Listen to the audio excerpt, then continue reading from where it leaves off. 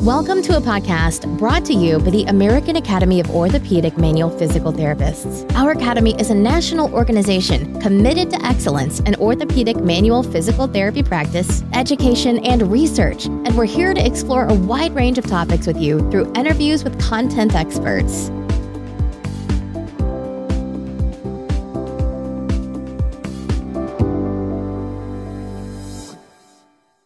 Hello, my name is Stephen Schaefer, and I'm excited to bring to you another great topic, which I hope you can use in your clinical practice moving forward. Today's guest is Chad Cook. Chad is a clinical researcher, physical therapist, and profession advocate with a history of clinical care excellence and service. His passions include refining and improving the patient examination process and validating tools used in day-to-day physical therapist practice. He is, for anyone familiar with the Academy, a longtime contributor to AAMPT, and we're honored to have him join our podcast for the first time. We invited Chad to the podcast today to talk about his recent 2022 AAMPT conference keynote address, which was titled The Junk Drawer. During this address, he spoke about the dangers of meta-analyzing heterogeneous information that does not reflect clinical practice. This promises to be an eye-opening topic. Bearing that in mind, let's avoid any further delay and get to the interview. Chad, welcome to the podcast. How are you today? Well, today's a Friday, so I'm better than usual, but overall I'm doing great and I'm very happy to be here. That is excellent, and we, of course, are excited to have you here on the AAMPT podcast. And let's just dive right into the topic at hand. And a relatively simple question that I would like to ask is, why did you decide to title your keynote address The Junk Drawer? A couple of reasons. We're having our kitchen redone. And I'll just say this, we've been having our kitchen redone for the last 6 months. It's taken forever. But the last thing to go in the old kitchen was our junk drawer. And I was somewhat worried about it, that I wouldn't have a place to put my stuff. And my wife kind of got onto me. She said, why are you so fixated on a junk drawer? It's just a bunch of meaningless junk that isn't connected in any way. And I said, yeah, like a systematic review. And then I realized that John Ioannidis had said that previously, and I thought, well, that's the perfect title for the keynote address, since I was specifically talking about limitations in systematic reviews. I just thought the junk drawer was the appropriate title. I love the history behind the title, and of course, and perhaps I should say, unfortunately, it sounds like a very appropriate title for this topic. And speaking of which, for the next and maybe more serious question, let's talk about the inherent assumptions of sham studies. Can you address the challenges of creating a so-called placebo manual therapy comparator or even a sham comparator?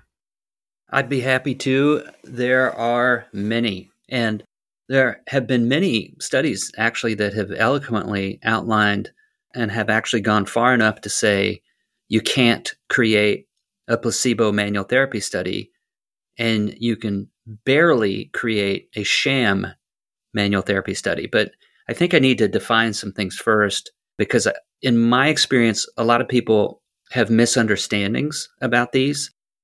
So let's talk about placebo first. In order for a treatment to be a true placebo, it has to be completely inert, have no therapeutic effect.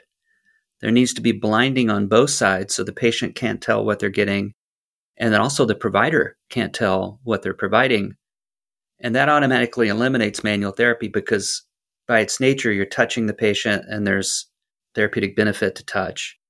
And the provider always knows what they're providing, so that contextual piece can't be factored in on a true placebo. You'll hear people say, placebo effect. That's actually very different than the concept of placebo.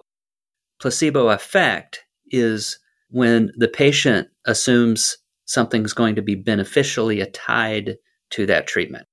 There are a lot of different things that can initiate a placebo effect. Therapeutic alliance can do that.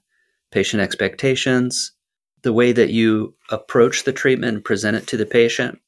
If there's a big ceremony involved with the treatment, like with dry needling, that often has a placebo effect. And a placebo effect's not a negative thing.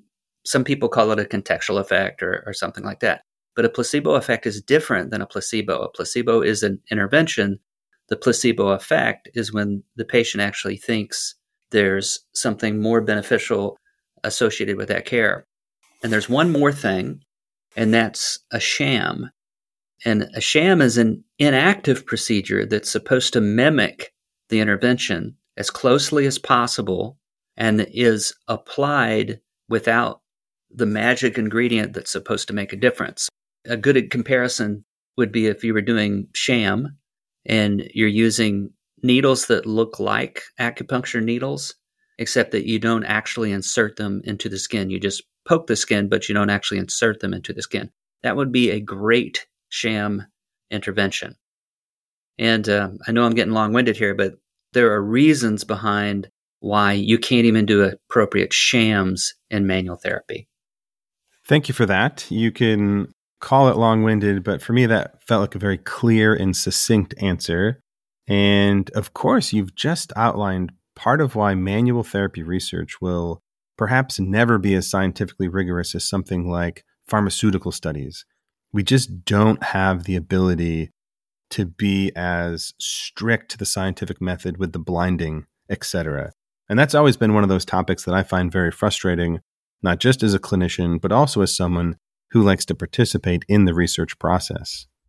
I completely agree. And if you think about manual therapy, so much of what is likely associated with the clinical effect is that contextual encounter with the patient.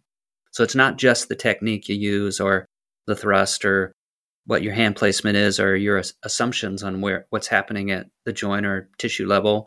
It's that interaction with the patient and that placebo effect that is affiliated to whatever mechanism is attached to that. The problem that I outlined in the keynote with the sham interventions is they actually did not use a sham intervention that looked like the technique that they were testing. So instead of, for example, if we did mobilization, instead of putting the hand placement in the same position, having the same contextual encounter, same positioning of the therapist, same positioning on the table by the patient, they often used a completely different intervention and called it a sham. And I actually talked a little bit about this. I mean, they did things like traction of the spine. Foot massage was used one time as a, quote, sham intervention. One person pushed on the umbilical region. And then lastly, there was light touch all over the body. So they didn't even meet the base requirements of a sham in almost every situation in those studies that actually compared a manual therapy approach versus a sham.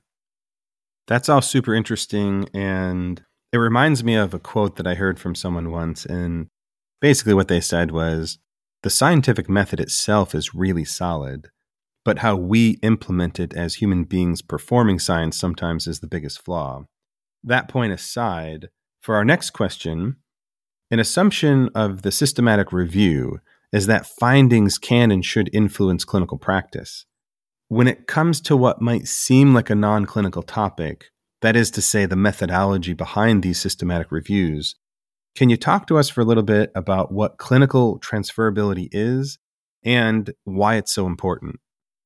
Yeah, I'm happy to. And because it may be the most important thing that you glean from a systematic review. And at its simplest form, the clinical transferability is, are these findings relevant to my patient population?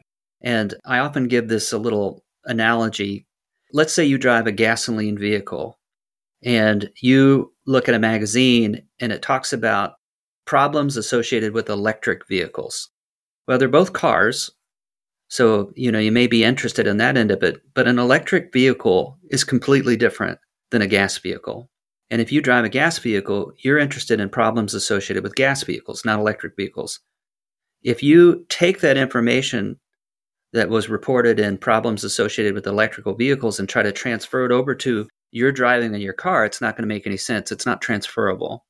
And we often see that in these systematic reviews because of inclusion criteria challenges, because many of them are efficacy studies where they're performed in a lab and they don't really replicate real-world environments, or for other reasons, it just doesn't reflect your patient population.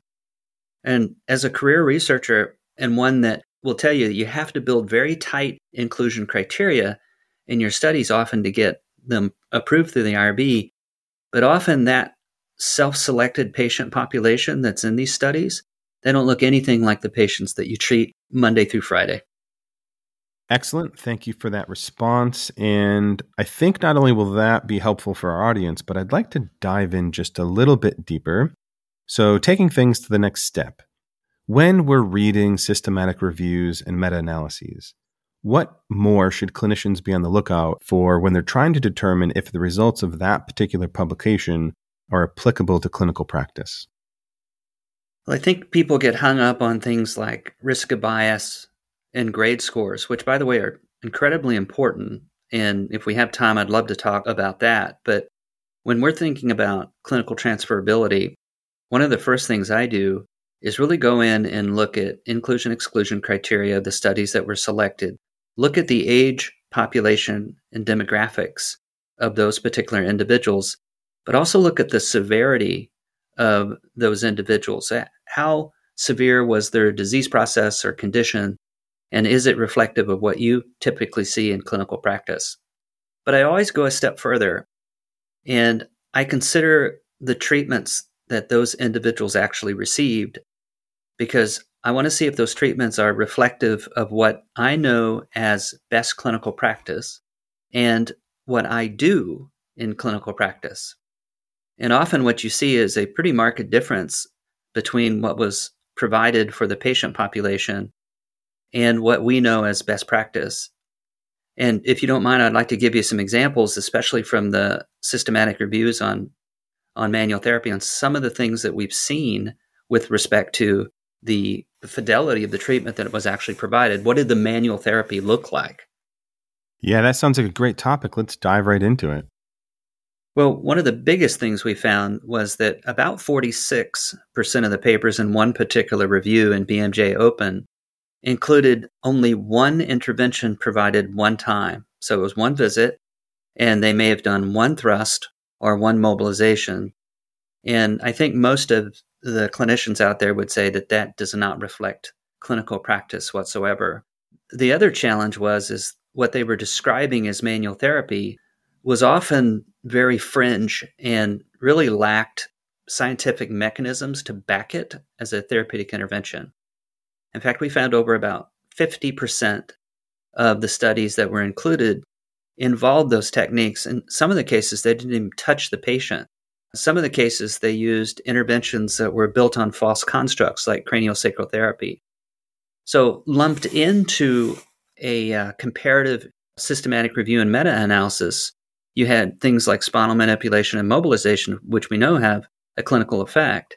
And then you had a bunch of really weird, potentially non-therapeutic agents dropped in there too.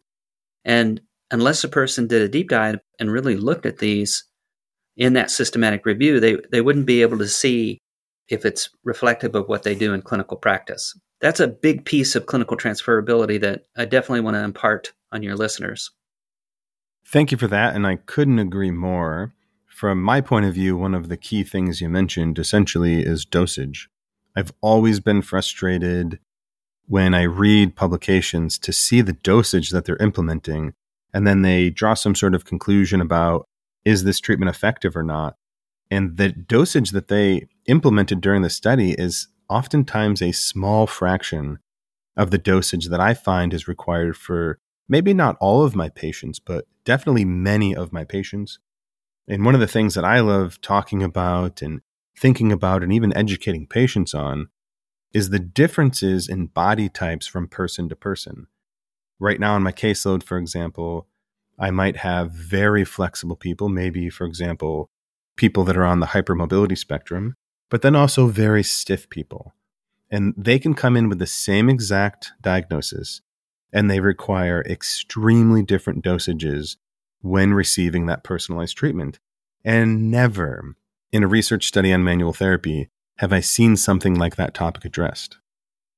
Yeah, frequently what you see in these clinical trials is they try to be prescriptive on how they apply the technique. In other words, very similar to what you might see in a drug study so that it can be replicated.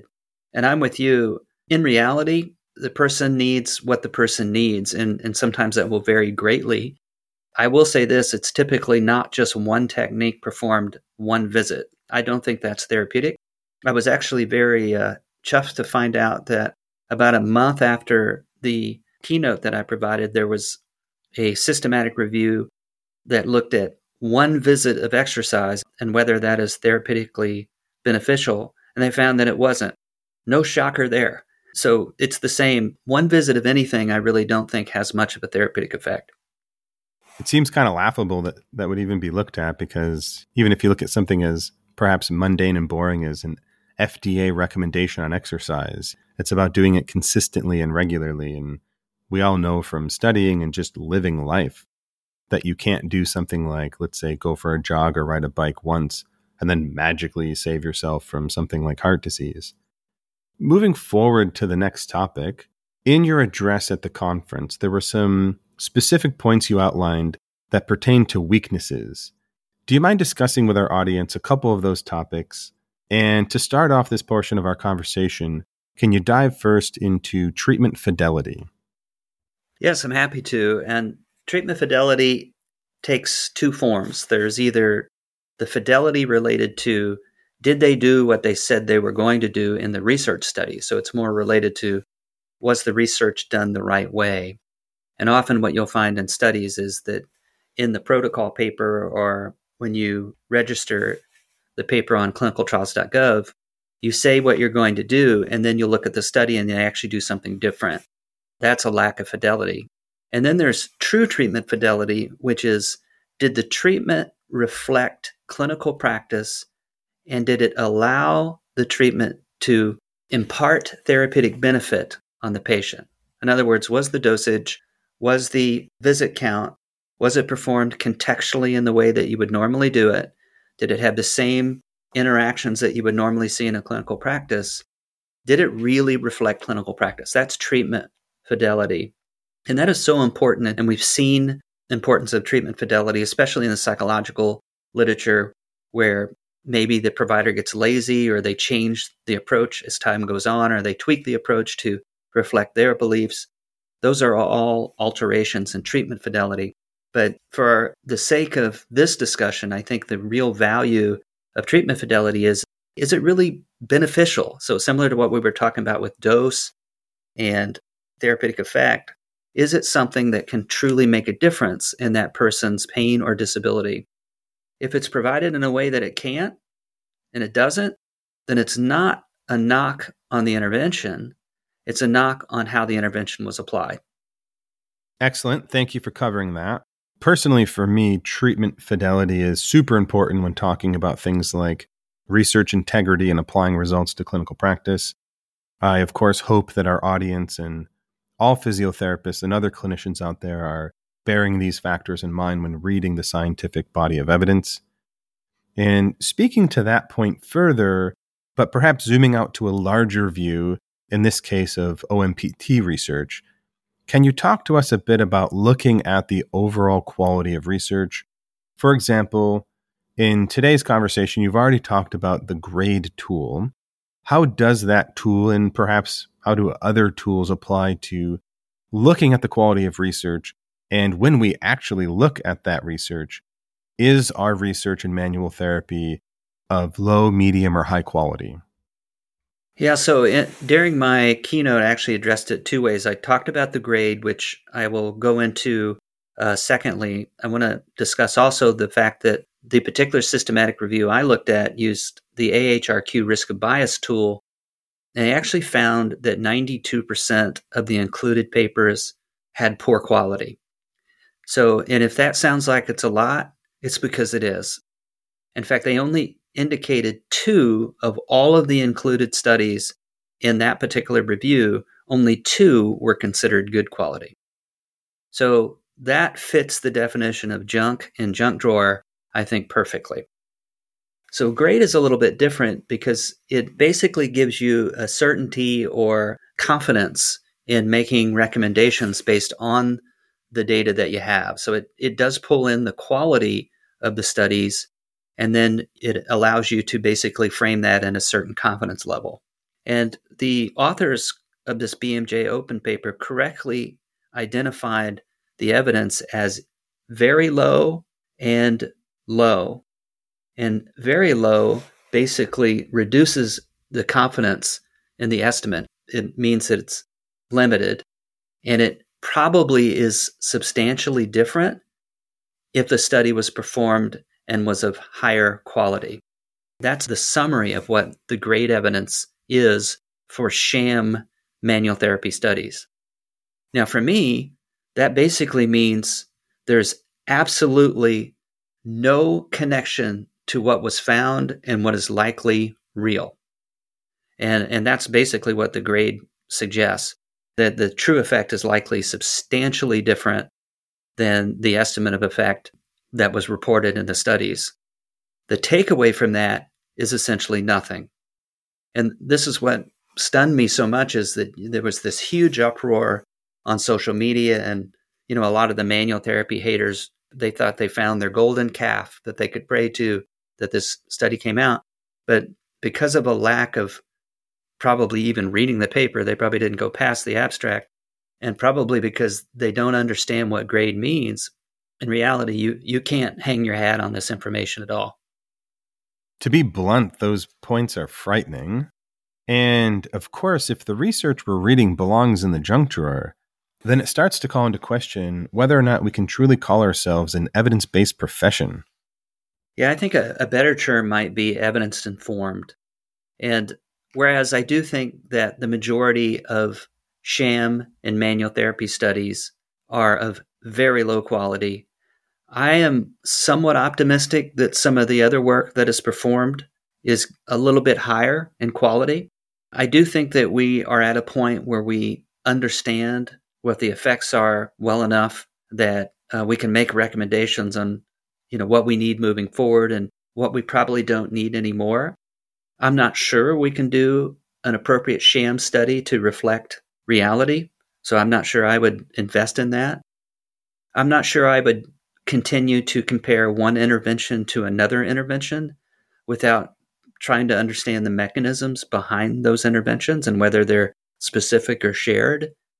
I would definitely invest in studies that look at whether or not the use of manual therapy has a blocking effect or an early intervention effect that may reduce the need of downstream invasive care. I think something like that has been shown in observational studies, but we really haven't looked at it in a true controlled trial. So we've got enough that it's helping us. The quality of the work is still sketchy. I would say it's similar to the quality of surgical research that also has a lot of sketchiness to it too. But really the area that is most limited, in my opinion, is the sham research. Well, Chad, I like your optimism. I hope it's indicative of things looking better as we move forward. And as we're moving towards the closing out period of this conversation, let me say it's been a distinct pleasure having you on the podcast. Thank you for all your contributions, both to the Academy and to the profession as a whole. I know I speak for our entire team and for our audience when I say we look forward to hearing from you again in the future. Well, Stephen, thank you for having me on. It's been an honor to speak on this podcast. I do love AOMPT, and anything that I can do will only be a fraction of what AOMPT has done for me. This has been a production of the American Academy of Orthopedic Manual Physical Therapists. You can learn more about the Academy by visiting our website at aaompt.org. You can also find us on Facebook, Twitter, and Instagram by searching for our acronym, AAOMPT. The views and opinions expressed on the AOMPT podcast are those of the interviewers and interviewees and do not represent the official position of AOMPT. The information presented should not be used as personal healthcare or clinical practice advice. If you need to find an expert orthopedic physical therapist near you, then check out the Find a Fellow feature under the Public Resources tab at www.aaompt.org, which you can find in the show notes.